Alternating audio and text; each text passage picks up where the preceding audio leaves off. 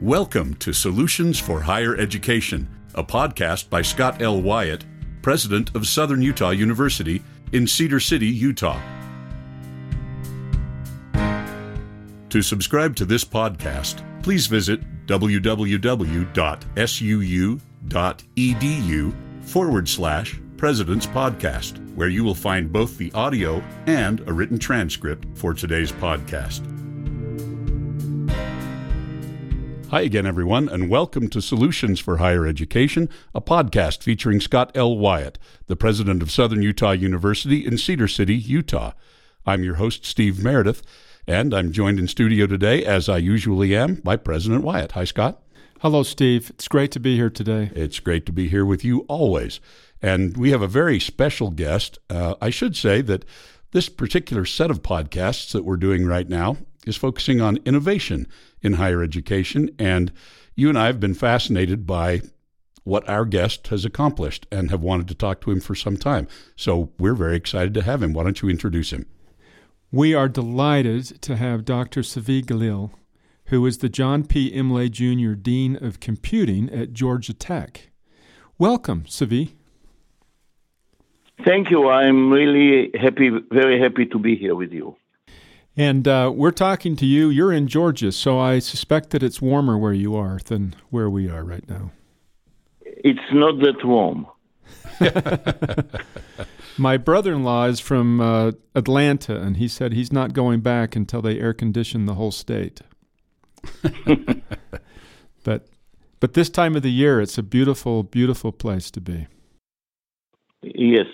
You know the nickname of Atlanta is Hotlanta. That's right. Atlanta.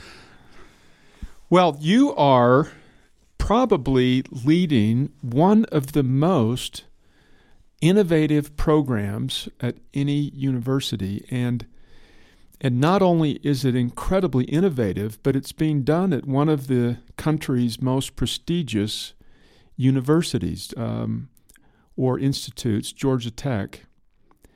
Why don't you tell us a little bit about the master's degree of computer science that you have on a MOOC? So this is an online degree, MOOC-based. So the courses are not exactly MOOCs, but an approximation of MOOCs. The program itself is identical to the face-to-face on-campus program. Almost identical, and I can elaborate later, admissions requirements, the same courses, the same projects, the same problem sets, the same material, the same curriculum.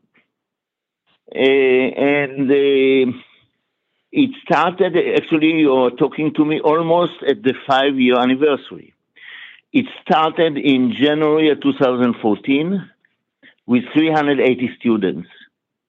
This term, we have 7,688 students, and according to Harvard researcher, already when we were half the size, we were the largest master program in computer science in the U.S. and probably the world. We already graduated 1,370 students, but this year and from now on, every year we will graduate at least 1,000 students, graduates, and this number may reach 1,500 in a couple of years.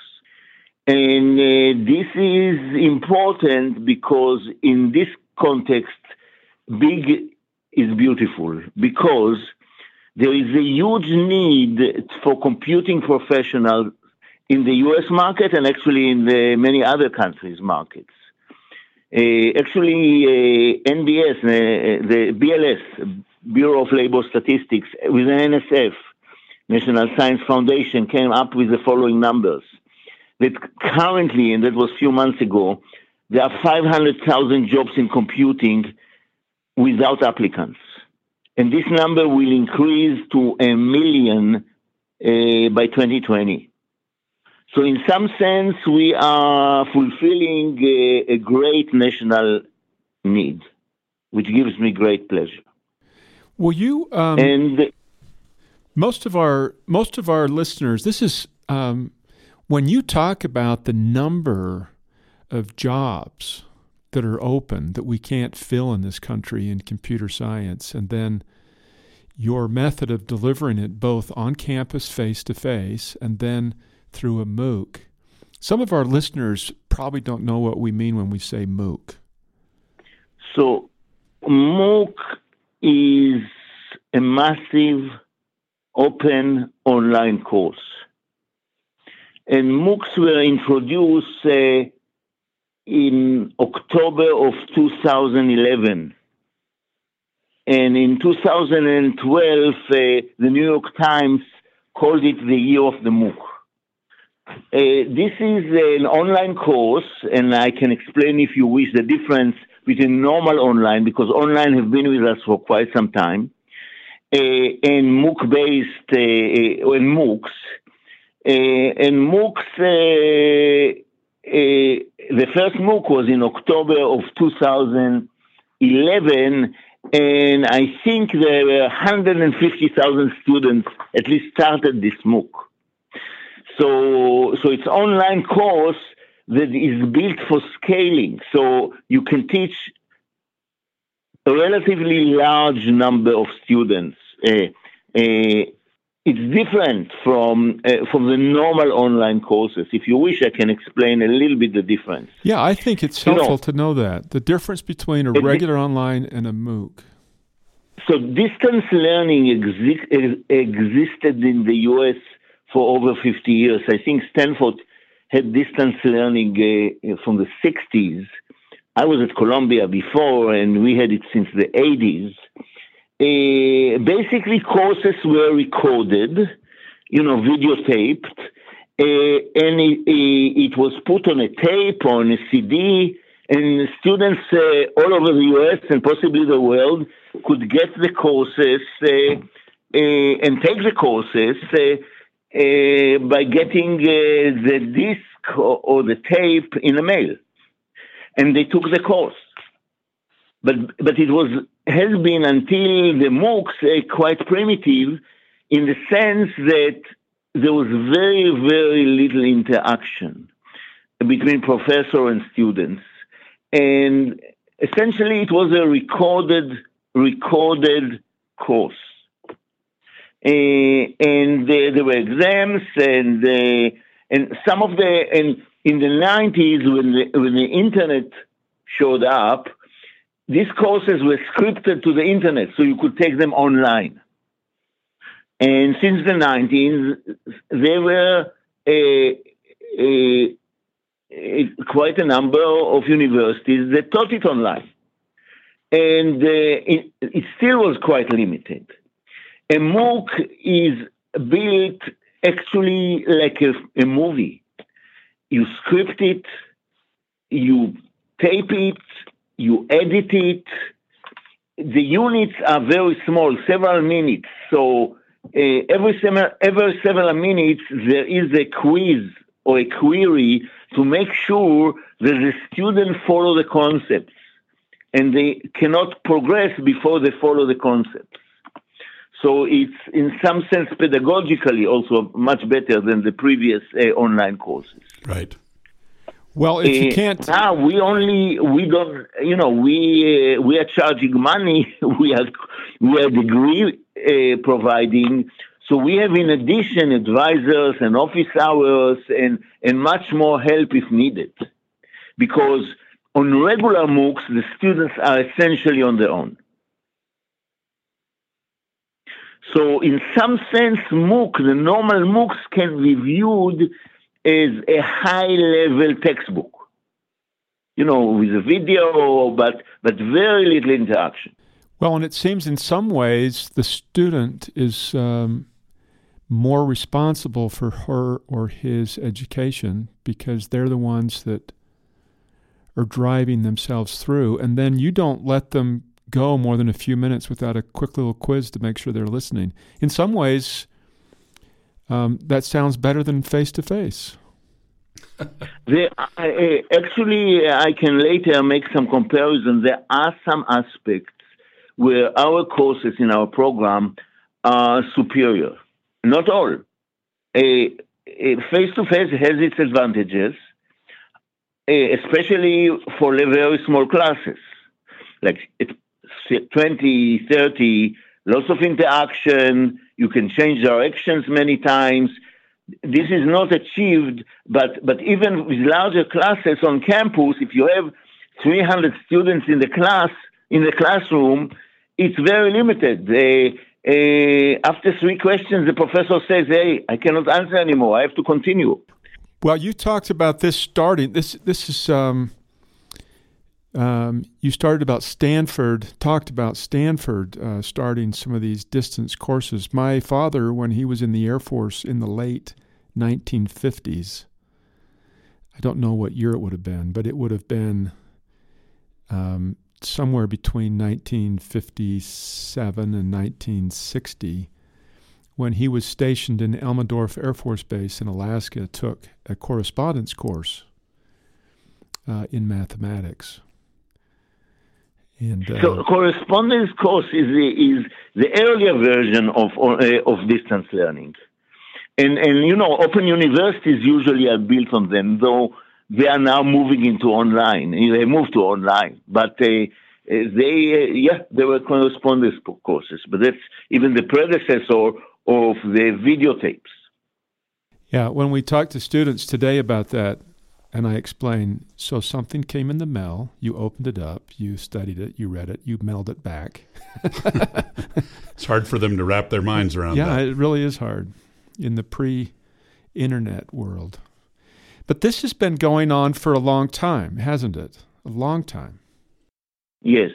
It is indeed that online, even what we do, you need a certain level of motivation by the students. It has not worked well when the students are far less motivated. So can we talk about your students for a second? You, I think, had expressed in an article that we read that there was some concern in some quarters that your MOOC version of the degree would steal from your face-to-face group, and that you would be somehow cutting in on the same group of students. But that hasn't been the case, has it? No, it has not cannibalized at all, because there are several reasons, but we can prove it. And then, by the way, also the Harvard people found out. This is the proof is because our students and the on-campus students are coming from very different population. And if you wish, I can elaborate. Yeah, please. First of all, the online students are older. So on campus are usually immediately after bachelor, and they are 22, 23. The average of our online students is 33, the age. I think one of them graduated, it was 69, but the average is 33, so they're much younger. Also, international versus domestic is reversed. On campus, majority, in some university, huge majority are international students. In our case, they are big part Indian and the second Chinese. In some universities, it's the other way around. The online master program, we call it OMSCS, Online MS in CS. OMSCS started with 87% domestic, now it's a notch under 70. More and more, first of all, is more and more international students find out about it. And the reason for the fact that we did not cannibalize the on-campus population, because it's international, and students who come to study master program in the U.S., first and foremost, come for the visa. If you get them work, they might not even go to a master. So they have the very high price that they pay for the master tuition is essentially the price to get into the U.S. And when they study online, they don't get a visa. Right. Well, it's interesting that your face-to-face program taught in the United States is primarily, if I heard you right, is primarily serving international students, where your online MOOC is primarily serving domestic students. Indeed, it's that's the case. However, you shouldn't view the on-campus program negatively, because most of these students that come, they want to stay and they stay. Oh, of course, yeah. Now with the somewhat difficult immigration constraints, and immigration is not always rational. Some go back because they find it difficult, but most of them want to stay and to work here. Yes. So in a sense, these graduates are also serve the need in the U.S. You're bringing people from other countries, turning them into highly educated, skilled workers, and then they're building the United States economy. Yes. But the irony is that sometimes you still give them so much hassle that they have to go back, which is kind of unfortunate. Yeah. So I would be remiss. We've been talking about international students, and our listeners are probably thinking, we've been listening to Zvi talk for a while, and to our ears, he doesn't sound like he was born in Atlanta. Why don't you can you share just a little bit about your background, how you ended up at Georgia Tech, because you have quite an international resume, and give us just a little bit of your background, Dr. Gilel. I was born in Israel, and I lived my first 25 years in Israel. I served in the Israeli army. I also served in 2 wars. I got BS and MS in applied math in Tel Aviv University. And then I went to Cornell and got my PhD. I worked in postdoc in IBM Yorktown Heights, IBM Research Center, Watson Research Center. I then went back to Israel for 6 years and was in Tel Aviv University. Every summer, though, I spent in Berkeley.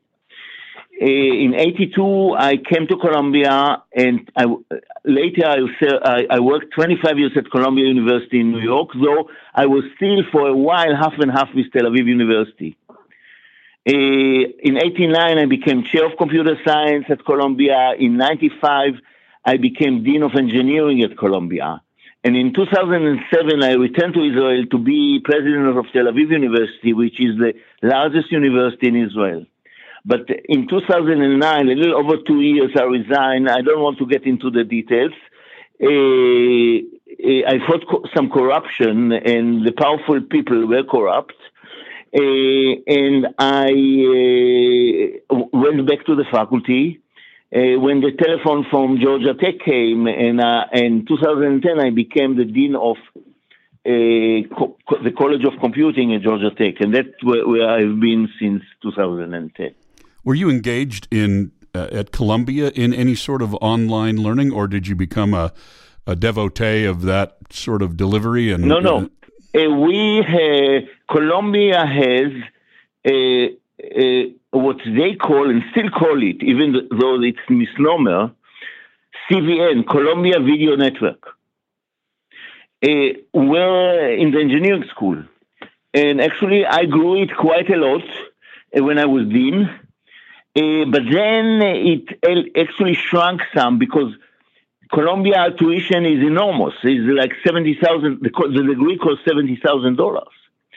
And in the past, companies funded students, but with the economic situation becoming much more competitive, they couldn't afford to pay a large number of students $70,000 for a year and a half or 2. So the number has gone somewhat down. But I had an online program, and I built it, and actually my predecessor as dean wanted to close them because they were losing money. We made quite a lot of money then, our distance learning. So I was involved with distance learning before. How do you tell us, when MOOCs first started, massively open online courses, when that first came out, there seemed to be, and we remember when this happened as if it was yesterday. Yeah. There are all these different schools that are doing some really big things. And then, for me at least, the big surprise was when Georgia Tech said, we're going to create a master's degree MOOC. So here is a really credible school that's creating this master's degree.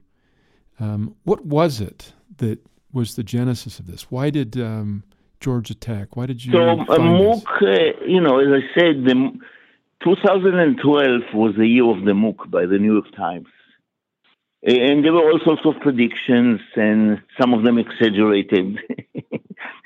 Sebastian Tran, the CEO of Udacity and my partner in this, he kind of predicted that many universities will not exist in 5 years or 10 years. Of course, he had to swallow what he said, but it looked like MOOCs have a great future. And we also had MOOCs at Georgia Tech, which were, quite successful. And in September of 2013, Sebastian Tran visited me here in Georgia Tech, and he told me, Tzvi, let us do a master's degree for $1,000. Because then the spirit was everything was free, So let's do master's degree. And immediately I told him I'm pretty good with numbers, especially with a dollar sign. And I told him $1,000 will not do, maybe $4,000. However, our leadership wanted to be a little more cautious, so we ended up with a cost between $6,000 and $7,000 for the entire degree. That's when out-of-state students pay something like $42,000 for the degree here. So I was fortunate that the provost let us do it, and the president, and they helped us get it through the Board of Regents. So what happened after this visit, we didn't start right away. I wanted to do it, but I'm only the dean. I cannot, as you know, even you as a president know that you cannot tell faculty what to do. You need a buy-in. And I created a task force that worked for 6.5 months to define everything, and the most important concern by them were the three concerns of quality. They decided that we will not water it down. We will not dilute it. It must have the same quality, which I believe we stuck to it. So for 6.5 months, we had town hall meetings. Sebastian came several times, and they prepared some document. And after 6.5 months, we had the vote. And I told the faculty right in the beginning, if you don't want to do it, we will not do it. And I and my senior associate dean did not participate in this task force. But I said, you don't want it, we will not do it. But, this task force, I put some people that were already, some of them were teaching MOOCs. So I think immediately there was a wish by many of the faculty to do it, to be kind of in the forefront. And I and some other felt that if we don't do it, somebody else will. And pretty soon. So after the 6.5 months, we had a vote. 75% of the faculty voted to do it, which is quite amazing that the faculty will vote for a change. As you know, faculty usually are against every change. even if it's in their benefit, because they believe, and many times justifiably, that there's something behind what they know about it. So they voted to do it. And then we went to the Board of Regents. The president and the provost prepared the Board of Regents. And on May 14th, 2013, the Board of Regents approved it. So then we went to work and created the 5 courses, the first courses. We announced it. We created the 5 courses and started in January of 2014. And we started to create courses. Now we have 30 courses, and there are 10 in various stages, mostly early ones of preparation. So that's how it all started. So when you ventured into this, you've talked about if we don't do it, somebody else will. We need to make sure the quality is high, those kinds of things. But was there a principle or a vision at the back of this that Georgia Tech is going to make money from this, or we're going to democratize the education in the world? We're going to make it so that, what was the guiding vision? To me personally, making the money was not primary. I wanted our motto is accessibility through affordability and technology. So the accessibility was the most important thing. Now, making money, at the back of my mind, and we are making money, and I can explain you later, I believe that probably if we scale it enough, now scaling here doesn't mean hundreds of thousands of students. It's a master program. So, but having it large enough also will create revenue. Now the most expensive part is making the courses. Initially, it cost us almost $300,000 to make a course because it's like making a film. With staff that is expert in some of these things, we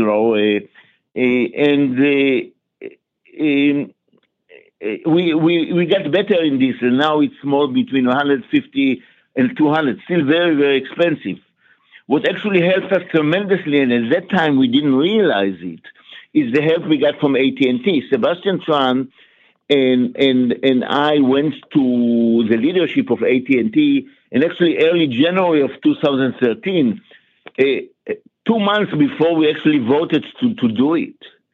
And they gave us, in the next day, $2 million. A year later, they gave us another $2 million. Without the help was crucial, because without the help, our start would have been much slower. And if your start is much slower, the naysayer can have the upper hand. Because Georgia Tech, it does not have large endowment. It cannot, like Harvard and MIT, who invested $60 million in edX. We don't have such kind of money. I cared much less about the money, more about the accessibility. I was influenced by a book by Richard DeMillo. I'm not sure you read it. It's called From Abelard to Apple, The Fate of American Colleges and Universities. And where he speaks about many of the drawbacks of American universities, especially tuition, but he discussed other things. So I was influenced by this, and I wanted to find a way of making a higher education much more accessible. So a lot of prestigious universities like Georgia Tech pride themselves in who they turn away. So I can get into the several ways that our program is different. Yeah. So one of them is the one that draws the maximum, the biggest attention was a prize. Let's call them minor earthquake, and huge attention by the media. I can get to it later. But there are several other things that distinguish us, and you hit on the second of them. We actually, it's a paradigm shift.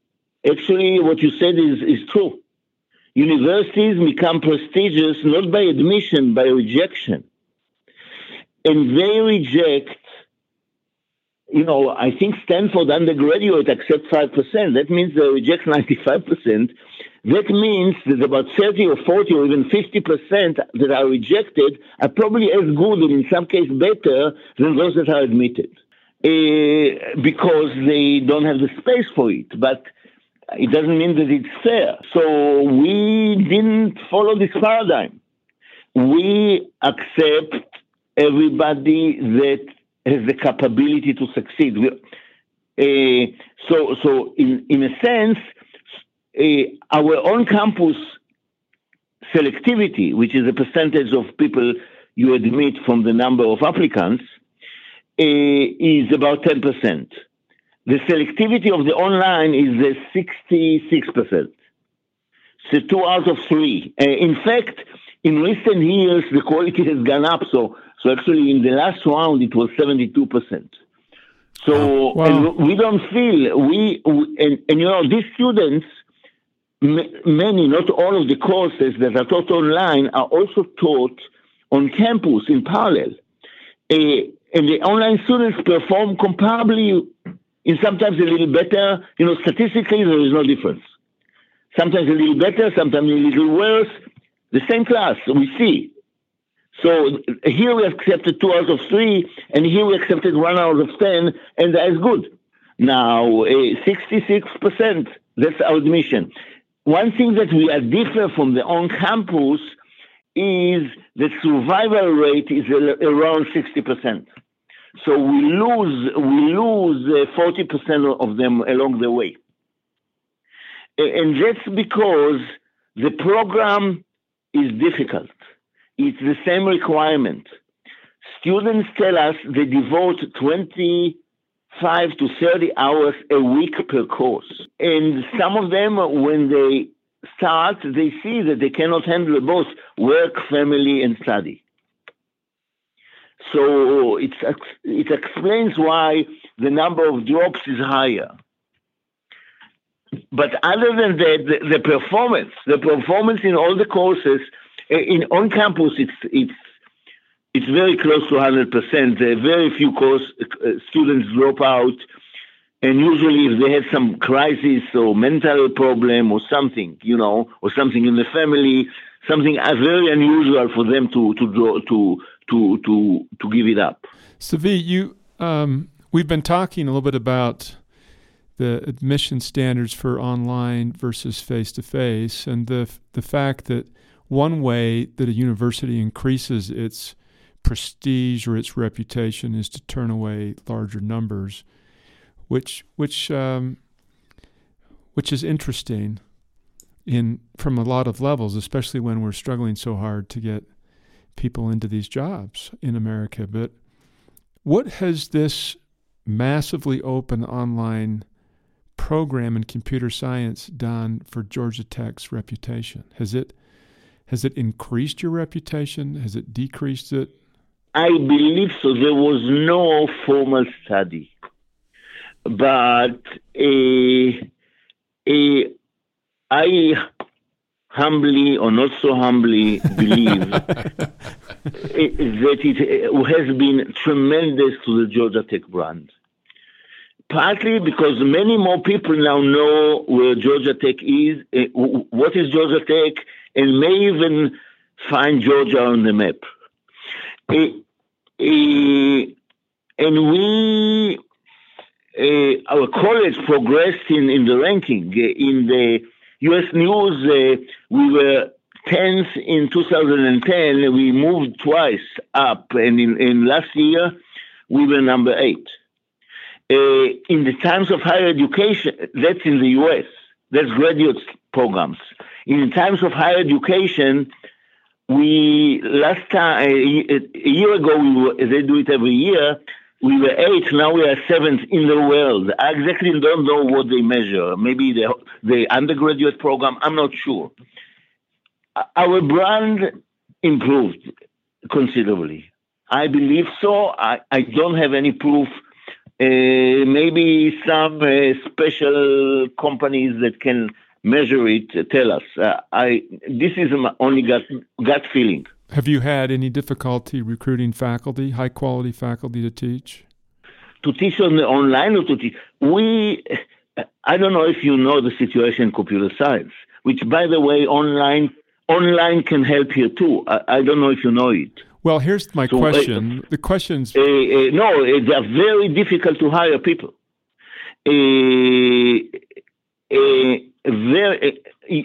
Everybody competes, and everybody poaches everybody else. Yeah, so the question really is this. One way to measure if your reputation's increasing is how would-be faculty members see your program and how students see your program. So if applications are going up and if other faculty members see your program Since OMSCS started, the number of master applicants to the on-campus program went up by 125%, so more than doubled in the last 4 years. They're not seeing this MOOC as diminishing the program, the diploma they're seeking. No. We had more than double number of applicants. Now, undergraduates, it was 5 times, but everybody sees increase. I think we are in the high end of increases. So in the last 4 years, we saw a factor of 5 or 6. In the last 10 years, we saw a factor of 10 or 11 of number of applicants to undergraduate computer science. If you remember, in the early 2000s, there was a dip because there was a scare of outsourcing. Right. That's impressive because there's a lot of universities that are struggling to keep their enrollments up. Yeah. No, we are also huge. We are also huge on campus. We have 2,400 majors. Do you think this master's degree in computer science that's being offered by Georgia Tech through this massively open online course program, should that expand to other master's degrees? Not just computer science? The answer is it has expanded. We have now at least 22 followers. Really? Some of them in computer science, but for example, the first follower was a program in University of Illinois, which is called iMBA, like iPhone, lowercase I, capital MBA. So they are the first follower, which, by the way, they fully admit that they are followers. They came here and learned everything. The most recent followers don't mention us.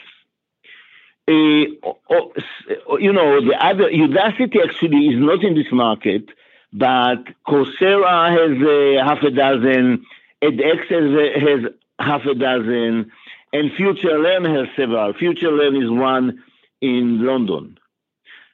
So we are aware of 22 followers. And on top of it, there is a MicroMasters that was invented by edX, which means, and started the first one at MIT, that half of the degree you do online, like OMSCS, and half of it you come to campus. But you can come to several campuses, several universities, because they work together. So MIT, the bottom line is not many go for the second half because it's full price. So they don't pay $66,000, they pay $33,000 for the second half. And MIT doesn't take that many of them anyway, but they can go to other universities that are kind of partners in this. So there are about 50 MicroMasters, and in some sense, they're also following us. Wow. So there is growth, and there should be growth, is what you're telling us. There is. It's mostly, so far, and it's natural like this, to those areas, data science, accounting, those areas that the job market is big, This is those areas which in universities are the most attractive to students. So, though, people ask me, hey, what about other areas, other liberal social science or whatever, or everything, I believe you don't know if you don't try. And even if you try, you may do it wrong in the first time. Okay?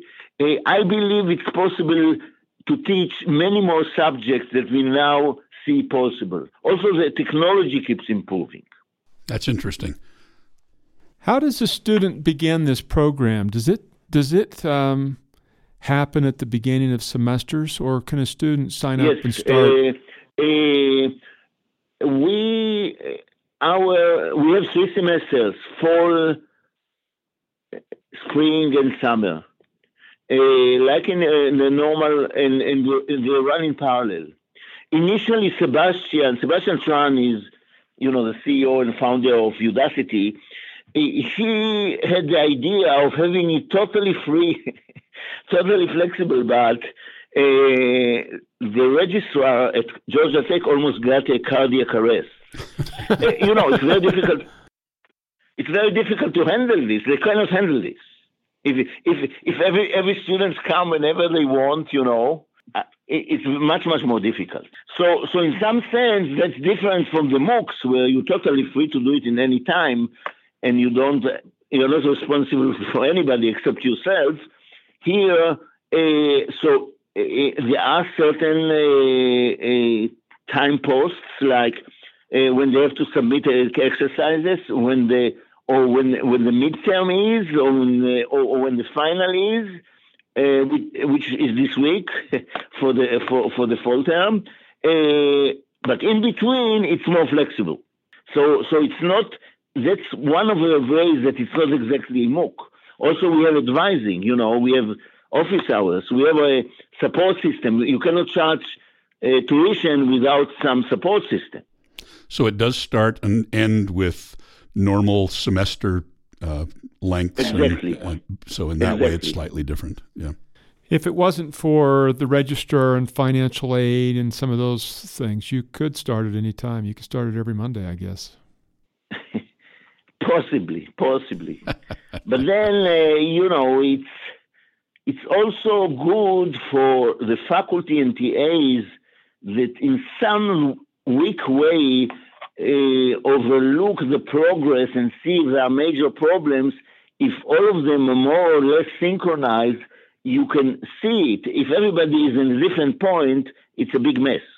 So you currently have more than 7,000 students coming into this January cohort. This semester, which started in August, we had 7688. Oh. We don't know yet how many in January. We will know probably towards the end of January, and the number can be as high as 8,500 or even close to 9,000. Wow. In one master's degree program. Yeah. Can you give us an idea of the scope then of the number of teaching assistants, the number of faculty? How are faculty compensated at this significantly lower tuition rate? So actually you asked me 5 questions and I tried to answer them. I did, sorry. It's okay. It's fine. Teaching assistant was my biggest worry. On campus we have one teaching assistant for every 25 students.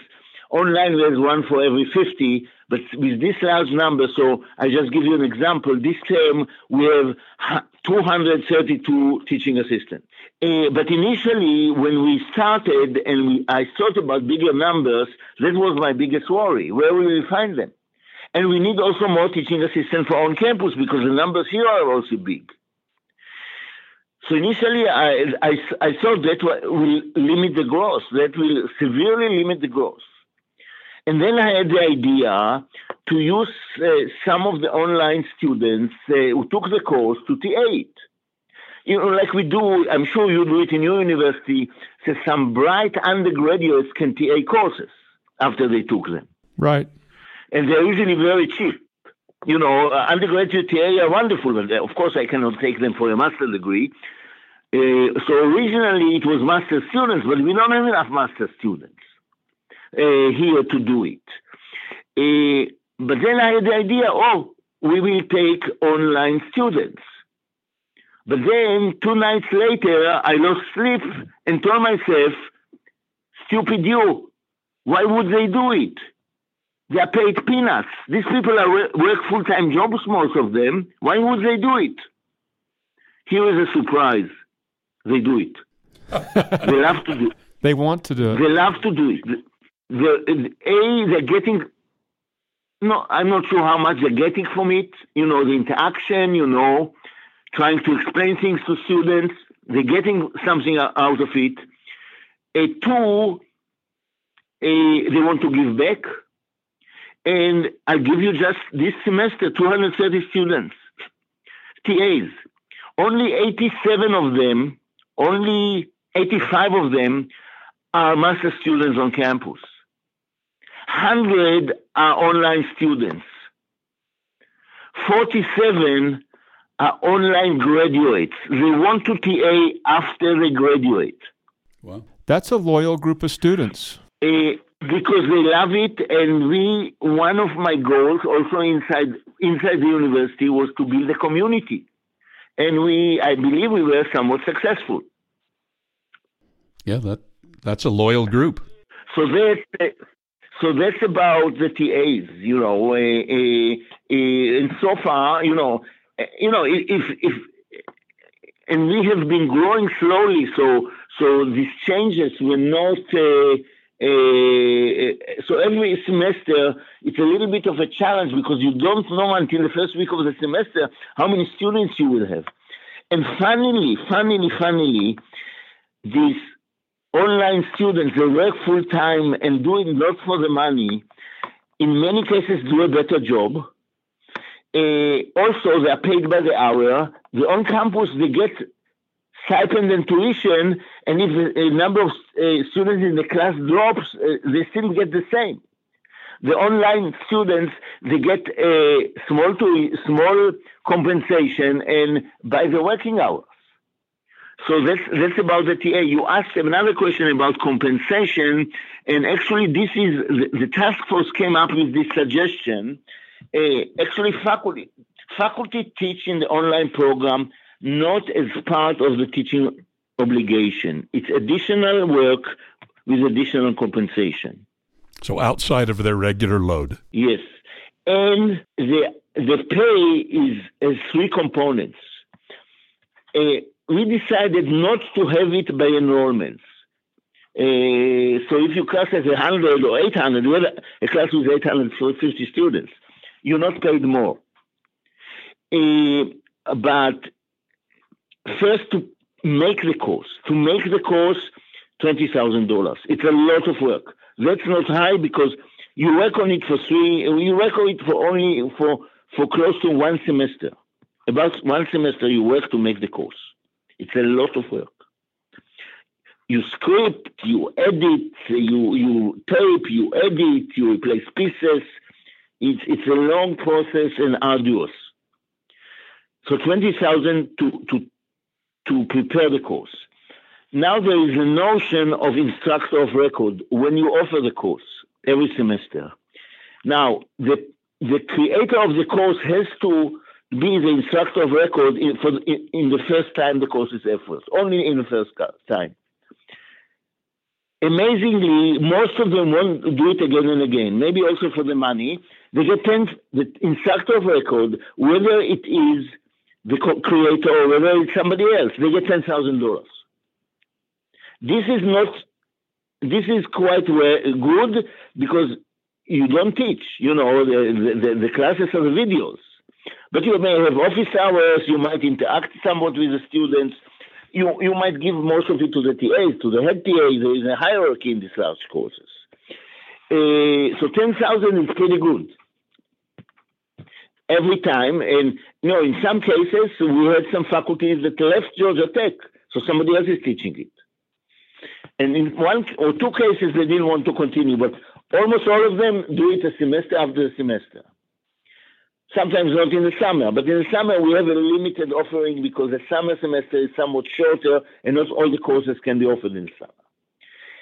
And the third component is like royalty, even though technically or legally it's not really a royalty. Every time the course is offered, the creator gets $2,500. That's like, for using your IP. So some people that left Georgia Tech still get a check of $2,500 every semester. So it's like a residual check for a performer or something like that. This is like it's like royalty. Yeah, it's like using your IP, but for some legal reasons that I don't exactly understand, it's not exactly royalty. So basically, if somebody has a course and it's offered 3 semesters, and he teaches it, he's an instructor of record, he gets each time $37,500, which is not bad. Of course, executive MBA in many schools, they get $50,000 just if somebody scratches the back or something. So salary there, the pay is much higher. But $37,500 is not peanuts, for sure. No, of course. They like it. I'm also from my Columbia days, I'm a strong believer in incentives. Have you had a hard time recruiting faculty to help, or is that pretty simple? So far, we have 30 courses, and 10 in various ways of various. Our master program has specialization, and we have on campus about a dozen. Online, we have 4, and with another course or 2, the number will be 6 or 7, and we are working on it. And we are working on some attractive courses. So like blockchain, like deep learning, courses like this. So usually the faculty, with success, faculty, it's easier even to get some of them to do it. 75% voted for. We don't know exactly who were the other 25. Once we succeeded, everybody is on board. So the original vote of 75%, and you don't know who the 25 were that voted against it, but everybody seems on board now. Is that right? Yes. Actually, in a couple of cases, we know that they were against, but they actually said so. They said we were against, but I'm changing my mind.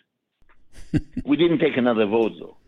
Well, you've described that the outcomes are comparable and the quality's good, and you're reaching the goals. Success typically wins over converts, I guess. Indeed. And so far, when I'm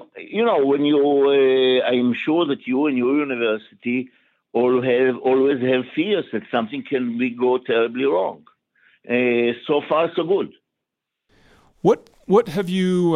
What would you describe as the surprises? Has there been a leading surprise that's positive, and has there been a leading disappointment as you've rolled this out and now have 5 years experience? Frankly, I don't have any negative surprise, and I'm surprised by this. So I don't. The students love us. By the way, the event I'm going at 5:30 is the reception to the graduates, a master and PhDs that will graduate. Tomorrow is their commencement. The number of OMSCS students that are graduating is 420 this term. Maybe 100, 150 will be in the commencement. I'm not sure how many will come to the event today. Maybe half or more. So, and by the way, when I meet them all over the world, they love us. Many of them come to me and say, "We couldn't or wouldn't do it without you," and it's infinite pleasure to hear this. So negative, not. The surprise is that one of them is that nothing so far, touch wood, has gone wrong. On occasion, we have minor problems as usual and fix them. one big surprise is the use of social media. So, and here, it's a big advantage of OMSCS on the face-to-face. Students in universities normally do not use social media for learning. They, even though almost all of them were born in Facebook, so nothing new for them is social media. Students in the online first for classes that direct use is Piazza. I don't know. I'm sure you probably know what Piazza is, where they answer questions, help one another, explain one another why some points were deducted. But in addition, there are 70 groups on Google+. They have LinkedIn, they have Facebook, but the biggest is Google+, where they have 70 groups self-generated. And there are groups, OMSCS by geography. I met the OMSCS Silicon Valley and OMSCS Beijing. There is group by course, and there are more people than students. I don't know who are the other ones. So there's about 1,000 more participants in this Google+, and as you know, probably heard, Google+ is closing, and we will have to find a substitute. Right. But the use of social media, the volume, the amount they use is unbelievable, and we did not anticipate it. So do you think that your students, this is an interesting thing that you're observing, is the dramatic use of social media. Who would you say is more connected, the face-to-face or the online students? So the face-to-face have the face-to-face correction, but they don't use at all. I cannot generalize. In some cases they might, but not in this level. So again, this is all gut feeling, much more in the online. It comes also to substitute the face-to-face. I teach an online degree program, master's degree program in music technology as my faculty assignment. And I've been interested to note that my online, I learn more as a teacher. I think I know more about the real thoughts and ideas of my students, their hopes and dreams for their careers and so forth in the online student world than I do from my face-to-face students. Yeah, because you make use of the social media. Right. And there seems to be a more openness. They're not afraid to say things at the keyboard that they might be afraid to say inside of a regular class. Have you found that? Probably, yes. But sometimes you regret what you say. Well, that's right. Yeah, we know a few people that fit that category. Dr. Galil, you mentioned, Zvi, I'm old school and call people by their formal names. You mentioned and have mentioned Sebastian Tron throughout, and Udacity. They've been a partner for you. What has been their role in the development of the program? We have been using the platform. So when I mentioned edX having certain programs and then Coursera, there is this platform that potentially we could create, but this existed from the MOOCs. So there was a platform. So they were running that. Initially, they thought they will do the TAs, but they cannot do the TAs. They cannot choose the TAs. It's academic. We did it. But the platform on which the course runs, the creating the course. Right now, actually, we are already after 4 or 5 years. We are creating them themselves. They're not creating it anymore. But they were the ones that created the courses. They had the expertise, and eventually, we may not need them. They, by the way, get for the net revenues, they get 35%. So your faculty would work with the technicians at Udacity to create the film that you've been referring to yes, create the course. That was until the last round, which is about close to a year ago, when our people in distance learning, in distance education, are responsible for this. But they used to, for the first 3 or so years, that was a Udacity employee. Interesting. So you now have moved that part of it in-house. Is that correct? Yes. You've moved it in-house. Yes. So in some sense, they are now getting their share for doing nothing, for using the platform. But so for them, it has become an ATM machine. It's been very positive for them. Yes. No, it's not huge amount. I think so far in all these years, the net was $12 million. Wow. The net of $12 million, but real net is only $8 because $4 million we got from AT&T. And because of AT&T, we were in the black in the first 2 years. And since then, we are in the black anyway. So without AT&T, we would start with being in the red for a number of years, which would be much more challenging. Right. We read an article in Inside Higher Ed. You referred to a researcher from Harvard that looked at your program. Yes. It was a very fascinating article several months ago that talked about how Harvard and somebody from Georgia Tech did some significant analysis. And I have the article. If you don't have it, I can send you. It will appear in a major economics journal in January. Oh. It seems to be a very positive report.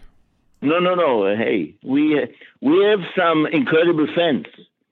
We have somebody by the name of James Gates, who is a presidential medalist. And he invited me to PCAST. You know what's PCAST? President Council of Advisor in Science and Technology. I'm not sure the current, it's dormant with this administration, but, right. And I appeared before them. And he actually, in the first article in the New York Times in the summer of 2013, I may send you the link. He basically said about me and Sebastian that we are might be the Wright brothers of MOOCs. Not in the following sense that we invented the MOOCs or invented something, but we are actually testing whether MOOCs will fly, and they did. And they did. And he is a great fan. So so we have quite a number of fans of the program, which is really highly satisfying. Well, we can include the link, so that our listeners can access that. What we have read of the, I can send you my talk in OpenLX. I was keynote in 10 educational conferences in 8 countries. So that was one of them. It was in OpenLX conference in Montreal in late May of the last year. So that's the most recent. I have several. For one from 2015, I have at Harvard, but there are about 5 versions of the same talk. But the talk is evolving because we learn more, and also the numbers grow. So I can send you too the New York Times article and the the talk if you want to watch it and see what I missed in the podcast. That would be that'd be terrific. Zvi, this has been fascinating. Congratulations for taking this risk and playing it out for 5 years and having such good outcomes. Let me finish, even though you didn't ask me. So we moved to undergraduates. The Intro to Computer Science is now online for on-campus students that want to take it online. 35% do. We do it for the sixth semester now, and now we are developing 2 other courses. from the online for the undergraduates. It's amazing that we did a survey of the students that take the Intro to Computer Science. Many of them are not entering computer scientists because some of them took AP already, and it might be some other students from other majors because everybody in Georgia Tech has to take computing, and they don't necessarily take it in the first semester at Georgia Tech. 91% of them say that it's as good or better than any course they took in Georgia Tech, the online, and 84% say it's better. But I cheated a bit because I took one of the best teachers in OMSCS to do it. And now we are preparing two more undergraduate courses. Now, I have a vision about how to make a dent in the cost of higher education. I'm strong supporter and believer in on-campus BA. So I'm not preaching for a complete undergraduate education because undergraduate education, college, achieves several other purposes that cannot be simulated online. But we can have several pieces of the curriculum offered online. For example, the first 2, 3, 4 courses, they can do it in high school or even before coming to the university. So, and we now will have one, or the number will grow to 3 courses. It's kind of like AP. Now, in the middle, only 47% of Georgia Tech students finish in 4 years because they have co-ops, they have internships, and 60 or something percent finish in 5, 80 something finish in 6, and the rest finish in more or don't finish at all. As a result, so the intro courses, they can do it before. In the middle part, when they do co-ops or do internships, they can take one course. So they can make progress in the curriculum. And at the end, they can go get a job and complete the last 3 courses by taking OMSCS courses because courses for seniors are usually the same courses as master courses. Maybe with a difference in projects, but many are joint courses. So they can take it on the job. So that will shorten, not necessarily from 4 to 3 or 2.5, but usually from 5 or 6 to a year or 2 less. And if it's priced appropriately, which is a big if, that will make a dent. It will not solve, but make a dent in the cost of higher education. Indeed. Well, that's incredible, and it'll be interesting to see how those... I may not be alive to see it, but that's my vision and dream. Yeah, we think that often too. We're not sure we'll be alive to see it. Yeah, so you've talked about the fact that your master's degree students that are taking the program through a MOOC are not the same people that would do it face-to-face. How about undergraduate? No, undergraduate, it might be the same, but university, especially high-quality university, will not lose. They simply can increase the throughput. If people are not spending, the bottlenecks are dorms and classrooms. So they can accept more students because some of the students, some of the time, are not on campus. Of course, we have to learn how to schedule this, but the better universities will be able to serve more students, and they may accept larger percentage. On the other hand, Anand Agarwal, who is the creator and CEO of edX, he invented the term of micro-bachelors, which is basically, but he admits that this was 3 years earlier my idea, except I didn't have the right name, to have these 3 or 4 introductory courses. Now, micro-bachelors can serve university students, but also can serve many other people that want computer science basic education without a degree. This might be people, OMSCS also have many converts from engineering, from the sciences, even from humanities that get into the field. But that's for a degree, which is a big challenge. But here, the basic 3 or 4 courses, people can take it, and then they can be programmers. And if you price it correctly, it wipes out all the code academies where they charge you through the nose for introductory programming course. It will be interesting to see how what the impact might be if the most prestigious universities continue to expand these kind of programs as you have, which allows them to admit more and more students, what the impact that might have on regional universities and other schools. So I mentioned 22 followers. So one of them is University of Pennsylvania, and one of them is University of Texas. Penn is private. So UPenn, and one University of Texas in Austin. So these are very, very good universities. What do you think the impact of this is going to have on regional universities and liberal arts schools? It will have adverse effect on the really weak universities. But universities, even now, need to do a very good job. So some liberal arts universities, they have reasonable size and can devote much more attention to community building and other things, the things around everything. Plus, everybody should have their own niche, okay? But those that do a lousy job will not exist. Right now, some of them exist. But it may affect, and that's why what we do is not uniformly popular. Some faculties see us as a threat. But the price of higher education is insane. It's too high. Yes. We all need to be working to bring the cost down.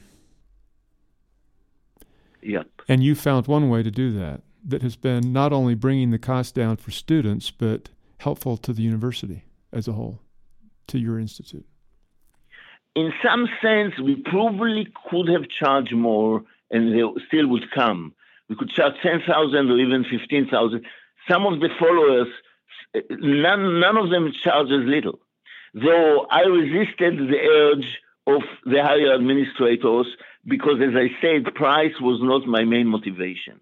So we stayed low, and possibly if we increase it, everybody will attack us. But in some sense, we can do a low cost because we are cheating a little bit in the following sense.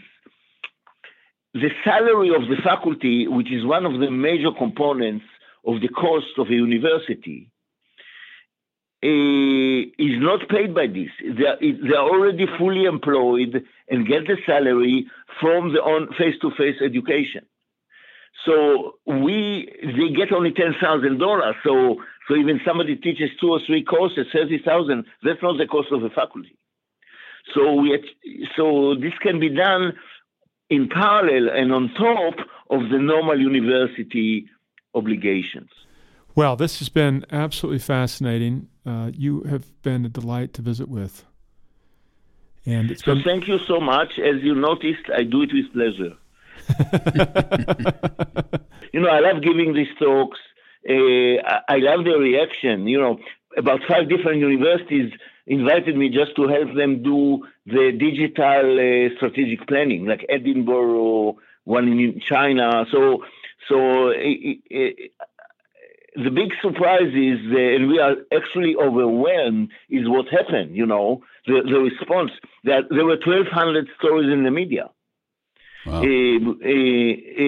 Georgia Tech was on the list of the most innovative companies in the world by Fast Company, the third one only, and the only one in education, and the innovation was OMSCS. So we have not anticipated even half of what happened, and we are still a little overwhelmed and a little in cloud 9. What you're telling us is that the world is reacting in a very positive way to what you've done. Yes. And the biggest pleasure is meeting these students, and And they thank you. And they say, I wouldn't do it. I couldn't do it. I wouldn't do it. And actually, the Harvard people, one of the research results is they studied the first two cohorts, and only 2% of the students that applied to us applied to a normal face-to-face. It wasn't an option. You were their only option. Yes. But now there are a few other computer science programs in various early stages. So we might have cornered the market. It's kind of funny. That's great. Thank you so much. I love it, and I will enjoy listening to the podcast. You've been listening to Solutions for Higher Education, a podcast featuring Scott Wyatt, the president of Southern Utah University in Cedar City, Utah. Our guest via phone from Georgia today has been Dr. Zvi Galil, the John P. Imlay Jr. Dean of Computing at Georgia Institute of Technology. We thank Dr. Galil for his time, and thank you to our listeners for listening. We'll be back again soon. Bye-bye.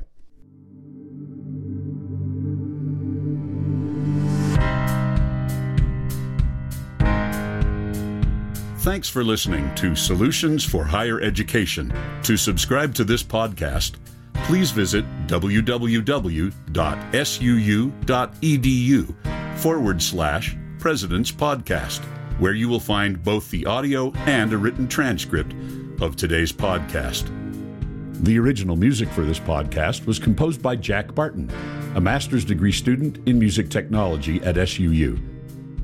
For more information about Southern Utah University, please visit www.suu.edu.